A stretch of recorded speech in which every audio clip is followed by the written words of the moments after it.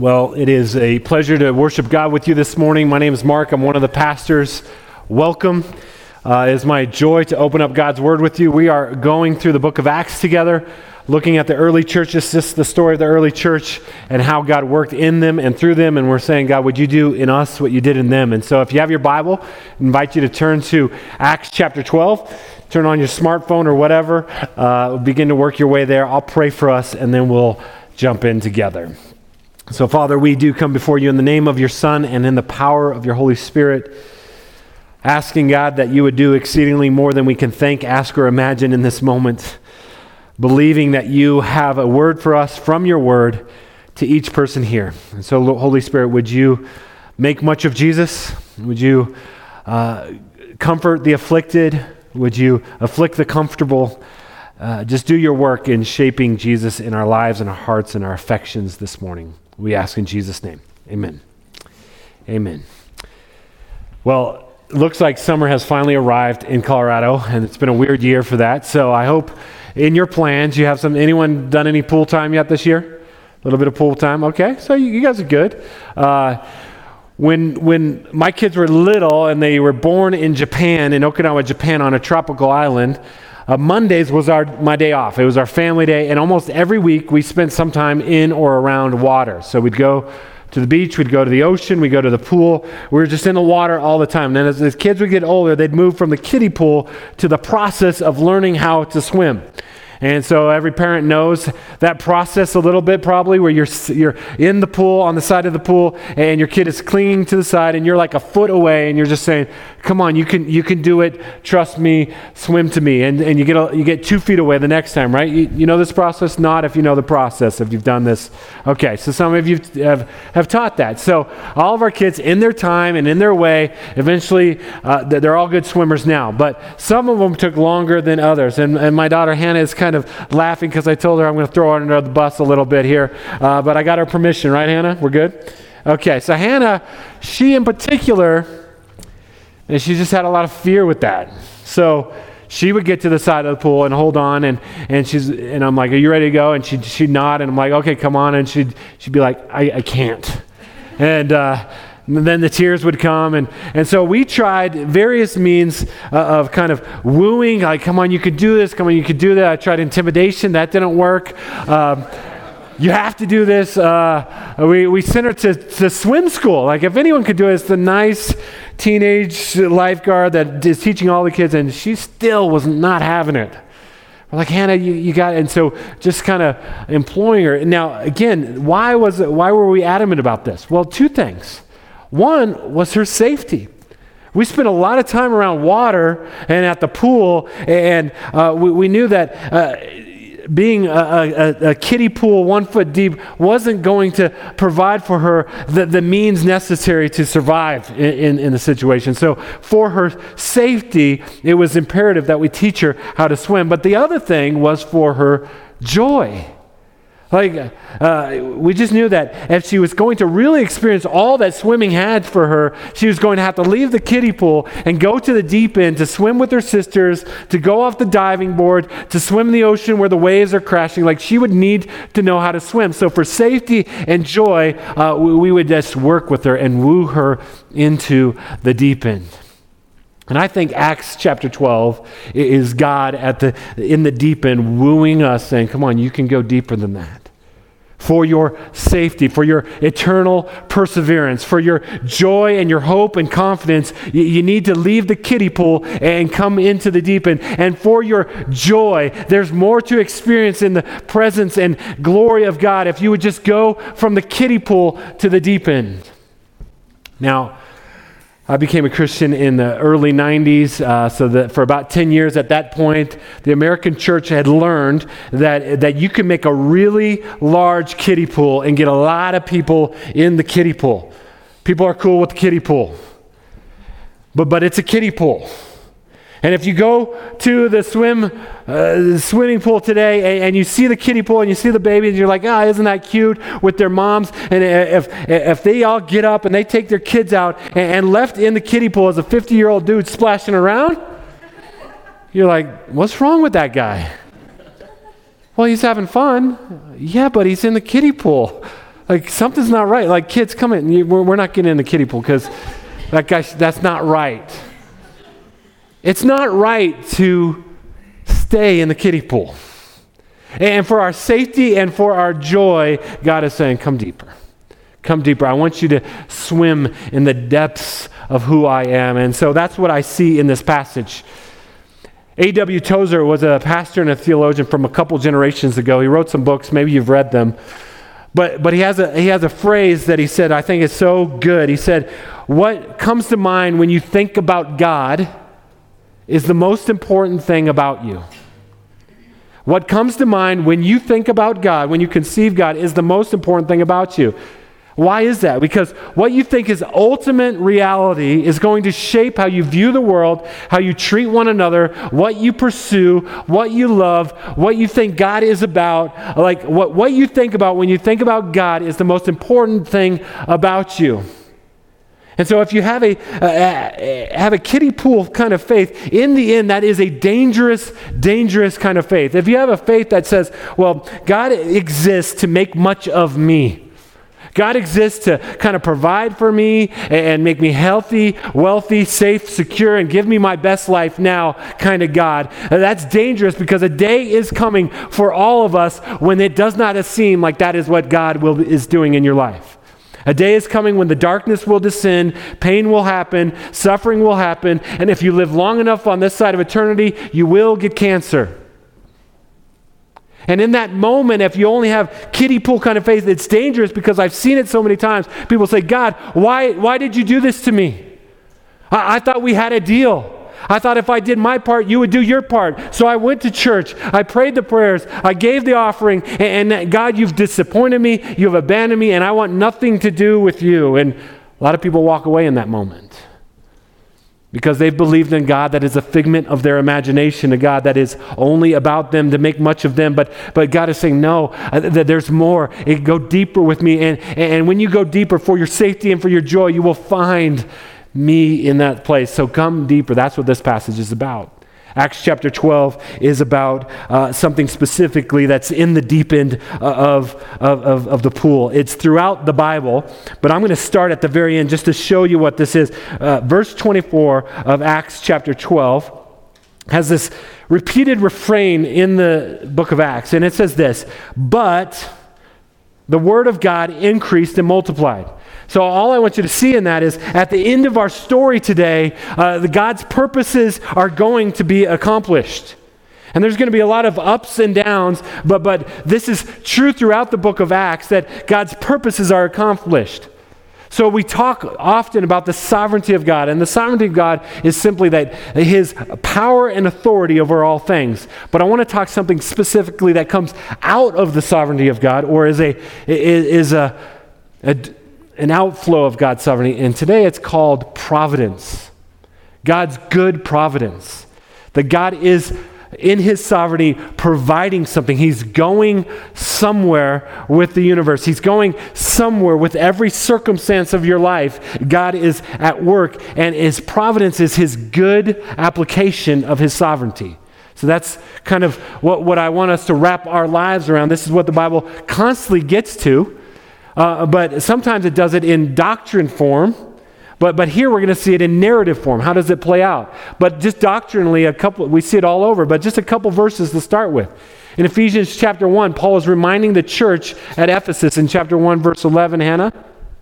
Thank you. We're going to see this on the screen. He reminds the church of this. And I want you to see God's good providence. It's not just his sovereignty, but that he is directing all things. He says, in Christ we have obtained an inheritance, having been predestined according to, that's providence, to the purpose of him who works all things. So all things, very special in the Greek, means all things. Like anything you can think of, God is in some way, shape, or form directing all things according to the counsel of his will. God is infinite in wisdom, knowledge, power, authority, and we are not. But praise God, he is. Verse 12, that's the providence, so that we might be to the praise of his glory. What Paul is reminding the church is that ultimately all things are leading to this moment, or an eternity of moments, when we will be in his presence and we will enjoy him and glorify him. And as finite beings, there will never be a time that we will have figured God out.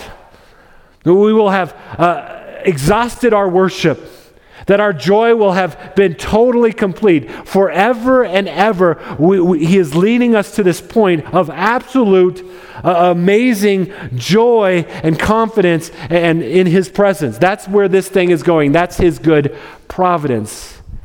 But he's doing something to get us to that point. Another place where we see God's good providence, maybe the most famous line in the Bible, but I want you to see this, is Romans 8:28. It says this, and we know that for those who love God, all things work together for good, for those who are called according to his purpose. That's his good providence. And we've got to, this is in the deep end, but we've got to wrap our lives around it as an anchor for our soul, because again, a day is coming when you won't see everything. God does not always reveal what he's doing in our lives. In fact, you don't want a God that you can figure out.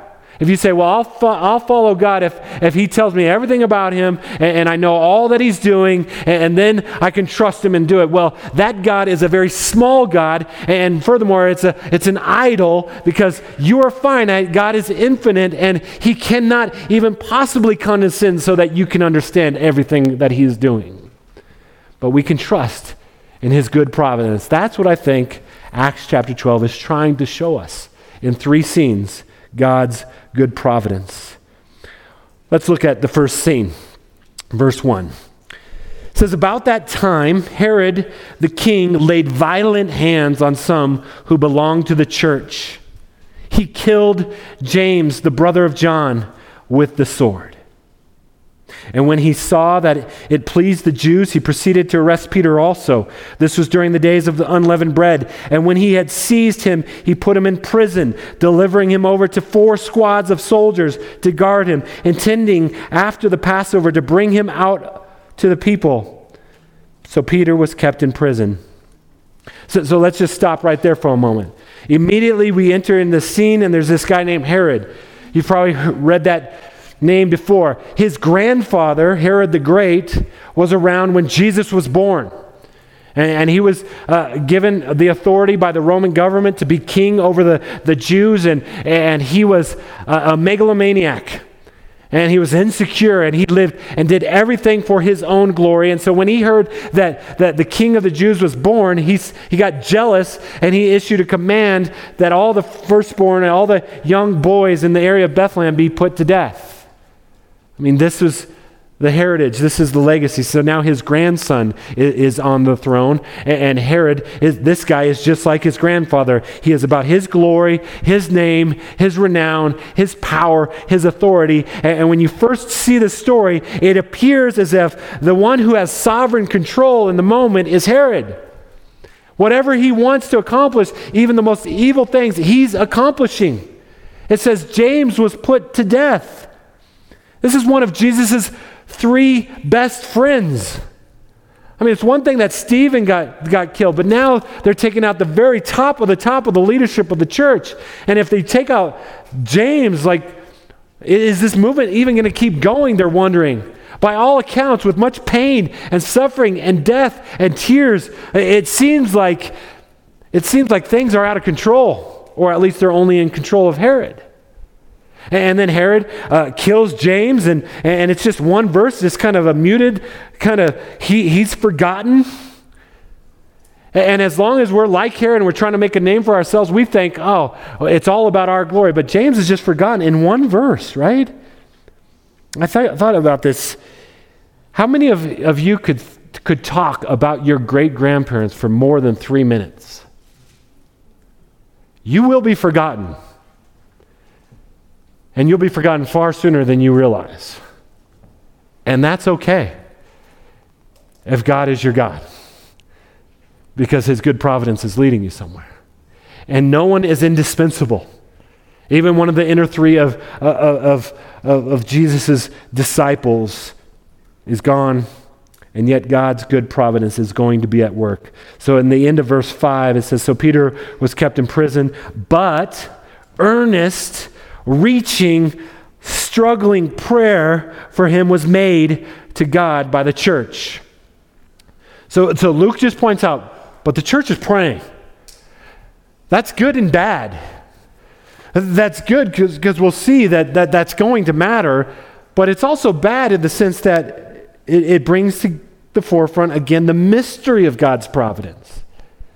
Certainly this church was praying for James, and he's dead.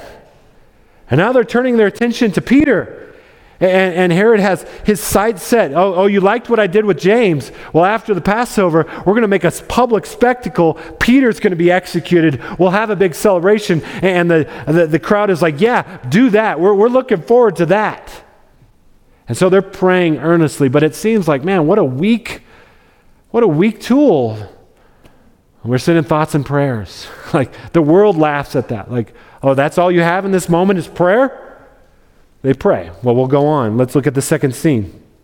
It says, now when Herod was about to bring him out, so everyone knows he's going to be murdered in this moment. On that very night, Peter was sleeping between two soldiers.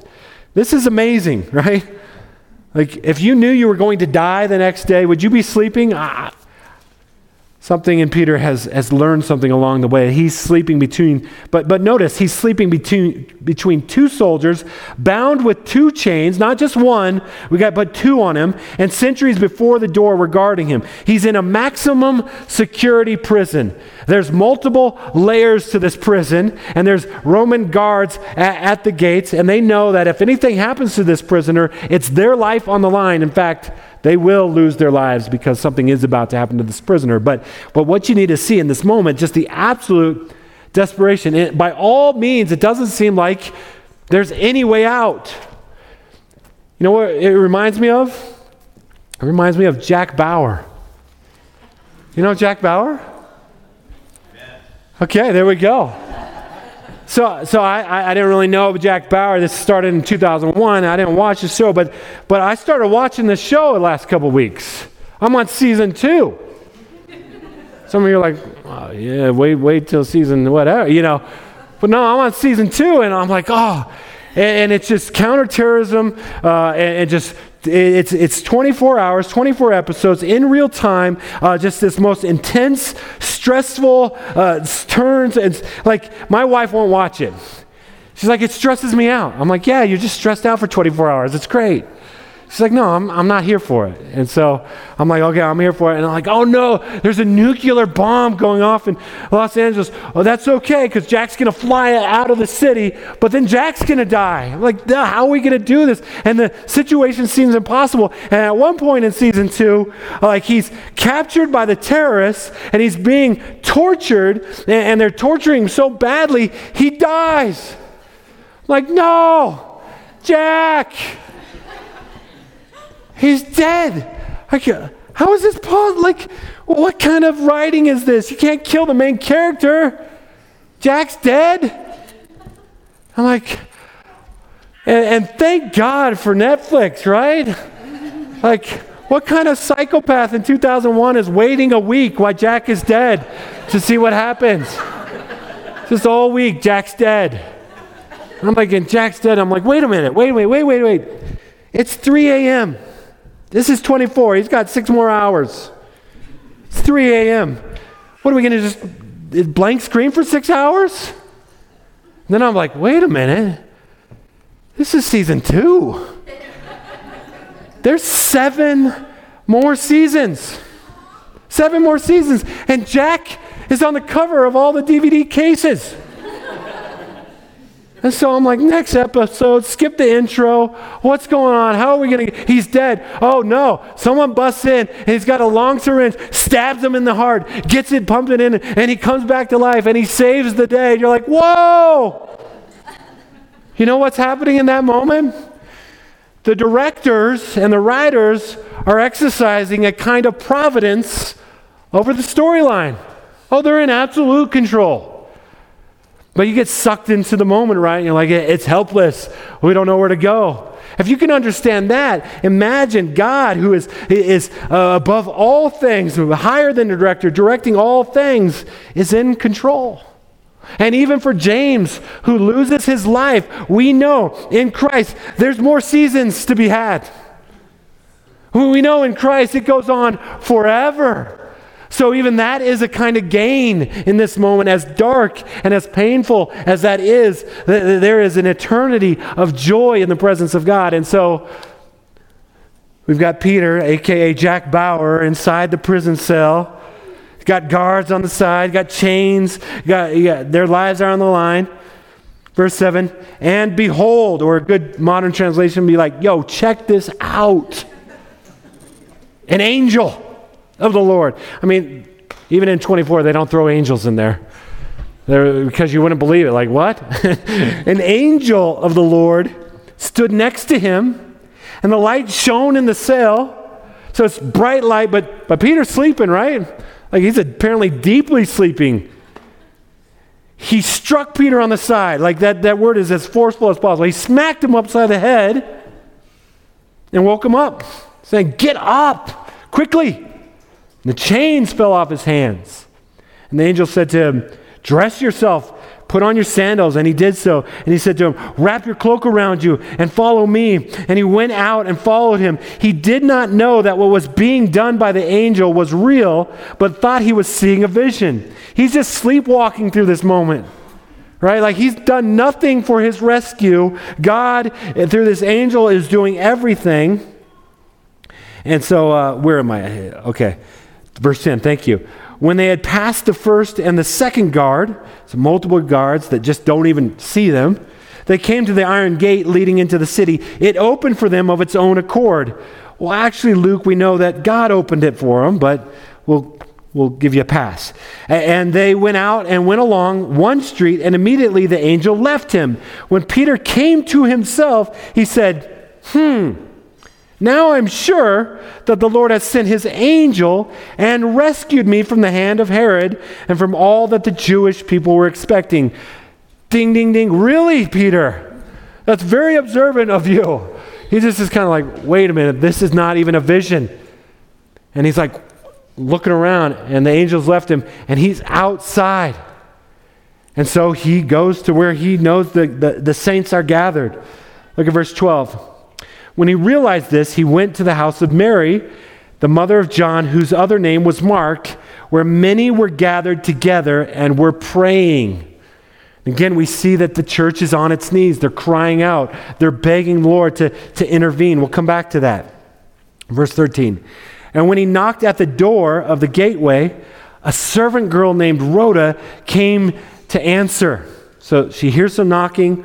I'm sure it's kind of light knocking. Peter's not trying to draw attention to himself, but he's trying to get their attention. The servant says, the girl hears this, and she begins to work her way to the door. And then it says, recognizing Peter's voice. This is not the first time in the Bible where a servant girl recognizes Peter's voice. Must have had a thick Galilean accent, like Galilean, Birmingham, whatever. He's got a thick accent, right? And so they're like, oh, it's Peter. And I love this because, I mean, the Bible has a sense of humor. In her joy, she did not open the gate, but ran in and reported that Peter was standing at the gate. She's like, I recognize the voice. That's Peter. And she leaves him, and she's like, hey, church, stop praying. They're like, what are you talking about? Don't interrupt our prayer. No, stop praying. Peter is at the gate. And they don't believe her. They don't believe her. I love that. It says, she ran in, reported that Peter was standing at the gate. They said to her, you are out of your mind. But she kept insisting that it was so. No, it's Peter. I heard his voice. And they're so incredulous. They're so doubtful of their prayers. They invent some heretical theology, and they say, no, it's not Peter, it's his angel. Okay, just step back for a moment. Like, even if you believe that, wouldn't you want to go see? Oh, there's an angel at the gate. No, we got to pray. No. She's like, no, Peter's out there. Meanwhile, Peter's like, come on. What are you doing? He's looking around. He knows the authorities are going to be alerted soon. I mean, it's Jack Bauer, right? Like, he's got to get some cover. And so he continues to knock at the door. And it says, verse 16, but Peter continued knocking, and when they opened, they saw him and were amazed. They're shocked. What I love about that is that our prayer is such that we can pray beyond what we even believe. We can pray beyond what we even think God can do. Ephesians 3:20 says, God is able to do exceedingly abundantly more than what we think or ask. And so when they ask abundantly beyond what they thought or asked, and God answers, they're shocked. That just means, hey, let's pray big prayers. And maybe he'll surprise us, but let's just go before him. Let's yearn. Let's get on our face. Let's beg God. And so what we see is something else in God's good providence in this passage. That God can and does use any means necessary to accomplish his purposes. And in this passage, we just see 3 of them. We see a church on its knees praying. We see God working in supernatural ways by sending an angel and opening gates. And we also see, we'll see God using ordinary means. Look at what it says, verse 17. But motioning to them with his hand to be silent, he's like, shh. He described to them how the Lord had brought him out of prison. And he said, tell these things to James, not the James that was killed, but the half-brother of Jesus, who becomes a leader in the church and writes the book of James, and to the brothers. Then he departed and went to another place. So God uses ordinary means, just human reason and logic and wisdom as well. He's not foolish. He's not going back to the gate. It's like, well, look at me, suckers. God let me out. Like, no, he is not presuming upon God to continue to supernaturally intervene. And yet God uses all of those things to accomplish his purposes.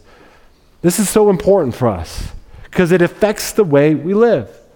We talk a lot about God is sovereign over the ends.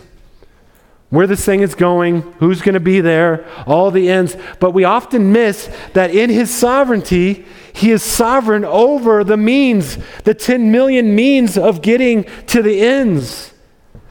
So prayer, for example, sometimes people, they when they don't understand the sovereignty of God, they'll say, well, why pray if God is sovereign?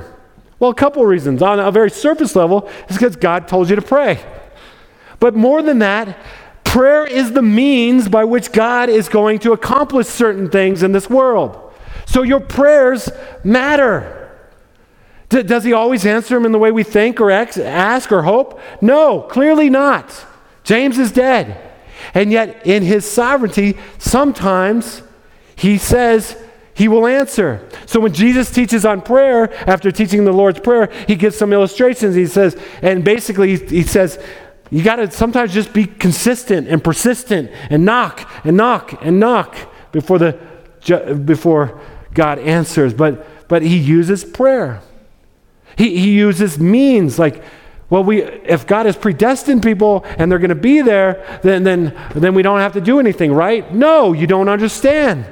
The means God is going to use is people are going to share the gospel, they're going to love and serve people, and they're going to be drawn into the heart of God by someone going and telling them the gospel. Those are means God's sovereign over, and we are invited into it. See, what you need to understand is you are not a robot. God's system is not a fatalistic system that what's going to happen is going to happen. No, everything you do matters and will echo for all of eternity. Your prayers matter. Giving to the kingdom matters. Going matters. Serving, loving people matters. So you should be incredibly excited to know that not only does it matter, but God will ordain those moments for you and use you for all of eternity. That's an incredible invitation. And he'll use supernatural means if that's what's necessary. And he'll use your reason and logic along the way as well. So let's be a church that understands God's ends, but let's be a church that says, God, use us, use our prayers. Let's be a church on our face that prays. This church is praying earnestly. Do you know Ryan and Lauren Fee, they started a monthly prayer night. Last month while the team was in Italy, we prayed for them. And it's open to the whole church, by the way. I don't know if you knew this. But a church who understands that God ordains the ends and the means gets on their knees. And wouldn't it be an amazing problem if all 250 of us on the next prayer night said, God, we're going to get on our face. We're going to reach for you. We're going to show up at Ryan and Lauren's house and just kind of fill the streets to pray. I mean, if we understand what God is saying here, why wouldn't we do that? And so let's go on. Let's go on to the third scene because I'm getting a little preachy here. So third scene, we started with Herod, who seemed to be in all control and all authority, like a lot of politicians in our day. They make decisions, and they're bad decisions, and things go badly. So is God in control? Well, look at verse 20. It says, now Herod was angry with the people of Tyre and Sidon. And they came to him with one accord, having persuaded Blastus, the king's chamberlain. They asked for peace because their country depended on the king's country for food. And so we cut scene, we go into Herod's life. It's a political thing. And some rift has happened between Tyre and Sidon, and they are dependent on regions of Israel for their food. And so they're hungry. A famine is going to come to their land. So they're motivated to get some reconciliation with Herod. And so they invite him to come out and to give a speech. And they're just thinking, whatever it takes, we got to make sure Herod feels good and he'll give us food. Okay, so you see their motivation. Look what happens here. On an appointed day, Herod put on his royal robes, took seat upon the throne, and delivered an oration to them. Now, one of the things I love about this passage is this is one of those passages in the Bible that we have outside the Bible, secular historians affirm this story. Josephus, the first century historian, talks about what happened when Herod went to this region and gave this speech. And Josephus tells us, when it says he put on his royal robes, Josephus says that Herod had built into his robes, had woven into his robes strands of silver. So when he goes out to the crowd and he sits on his throne, the sun would glint off like glitter, and he would kind of have this glow and aura about him. And he would be raised up in front of the crowd, glowing, and he gives not a speech, an oration. I mean, he's into it, right? Again, think of the motivation of the crowd. Think of the motivation of Herod. So what does the crowd do? And the people shouting, the voice of a God and not a man. You are amazing. You are awesome. You're glorious. You're like a god, Herod. Herod is Jewish. Herod knows that there is no God but God. Herod knows that God will not share his glory with another, and Herod does not care. He's like, yeah, keep it coming. Yeah, they love me. They really love me. And he's just basking in the glow of the praise of man.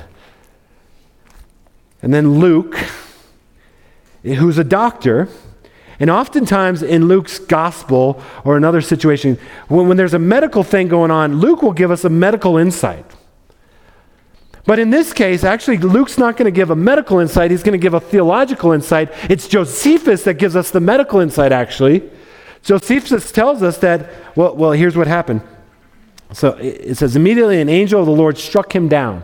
Josephus doesn't say that. He says, after giving this great speech where the crowd is shouting, you're a god, it says that he fell ill and he was writhing in pain, and for 5 days he writhed until he died.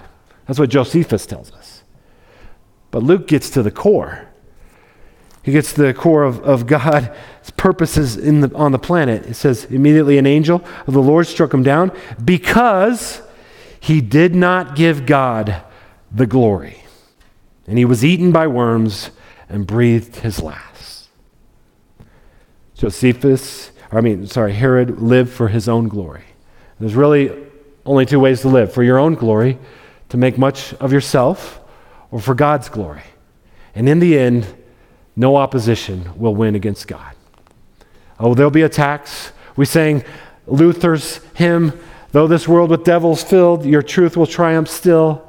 God will win in the end. And he's accomplishing his good purposes in your life, in my life, and in the church, and forever and ever. And so it concludes, verse 24, but the word of God increased and multiplied. His purposes are unstoppable. We know that is partially true because we're here 2,000 years later celebrating this God. But we know it's true forever and ever, but we need to be reminded of it. Because again, there's times where, like watching 24, you can just get lost in the episode of your life and think everything is lost. There's nothing but pain and heartache and death. And where is God? He's absent. And so we have to wrap our lives around this central truth that God's good providence is accomplishing his purposes in your life for your joy and his glory forever and ever and ever. And so we do that for one another. It's why we gather together. There are times where you're just going to need another saint on your left or right to hear them singing God's praise because you can't believe it in the moment. And there are times when the darkness will descend and you need saints just to remind you of what's right and true and good. There's other seasons to be played out here. This is not the end. And even in those moments, it might get so dark that it is hard and almost impossible to know that God is accomplishing his purposes. And so what we need to do for one another and for ourselves in that moment, there is one sure thing that not even Job had. See, Job is this wrestling with pain and suffering and God's providence, and God is basically saying, I'm infinite and you're finite. You can't possibly understand what's going on here, but just know that I'm infinite and you're finite. Job did not have what we have. Job did not have a cross in history to look on and see a God who is providentially accomplishing his purposes no matter what. A God who steps down from glory, who is worthy of all honor and praise and worship and says, I will lay that aside for a time so that the people that are seeking their own honor, glory, and praise will once again have a path back to the presence of the kingdom and the presence of God. And so Jesus goes to a cross, and we have a cross that shows God's great love. The darkest moment in the history of the universe becomes the brightest moment in the history of the universe. As the great exchange happens, he became sin who knew no sin, that you and I might become the righteousness of God. And he transfers us into the kingdom of God by grace through faith. In that moment when everything is dark, remember the cross. God cares. God loves. And he uses the worst of this world ultimately for his glory and our joy. So we cling to the cross. It's why we come to this table each week. It's why we sing the songs. It's why we worship together. Because a moment is coming in your life and mine where pain will come and the darkness will descend, and all we have is the cross, but it is sufficient. It is our only boast and our only hope. May we be a people of the cross that understand God uses us for his ends. To that end, let me pray. Father, thank you for your word to us this morning. Thank you for your rescue of Peter. Lord, I thank you for your rescue of James. Not from death on this side of eternity, but forever and ever he's in your presence. And we get to meet him. And all who have placed their faith and trust in you, you have transferred from the dominion of darkness and brought into the kingdom of the Son you love. Lord, I pray specifically for anyone in here who is wrestling with darkness. Maybe it's pain, suffering, loss, a relationship that is hard. Lord, you know it. You know it better than they know it. Lord, I pray that some way, somehow, Lord, your Spirit would encourage them in this moment. Not to answer every question, but to answer the big question, are you present? Lord, may they see the cross. May they come to this table and see your broken body and shed blood and know that you are accomplishing your good purposes. Or may we be a people that walk under the sovereignty of your grace and mercy, knowing that you will do all things for your glory and our joy. We ask in Jesus' name.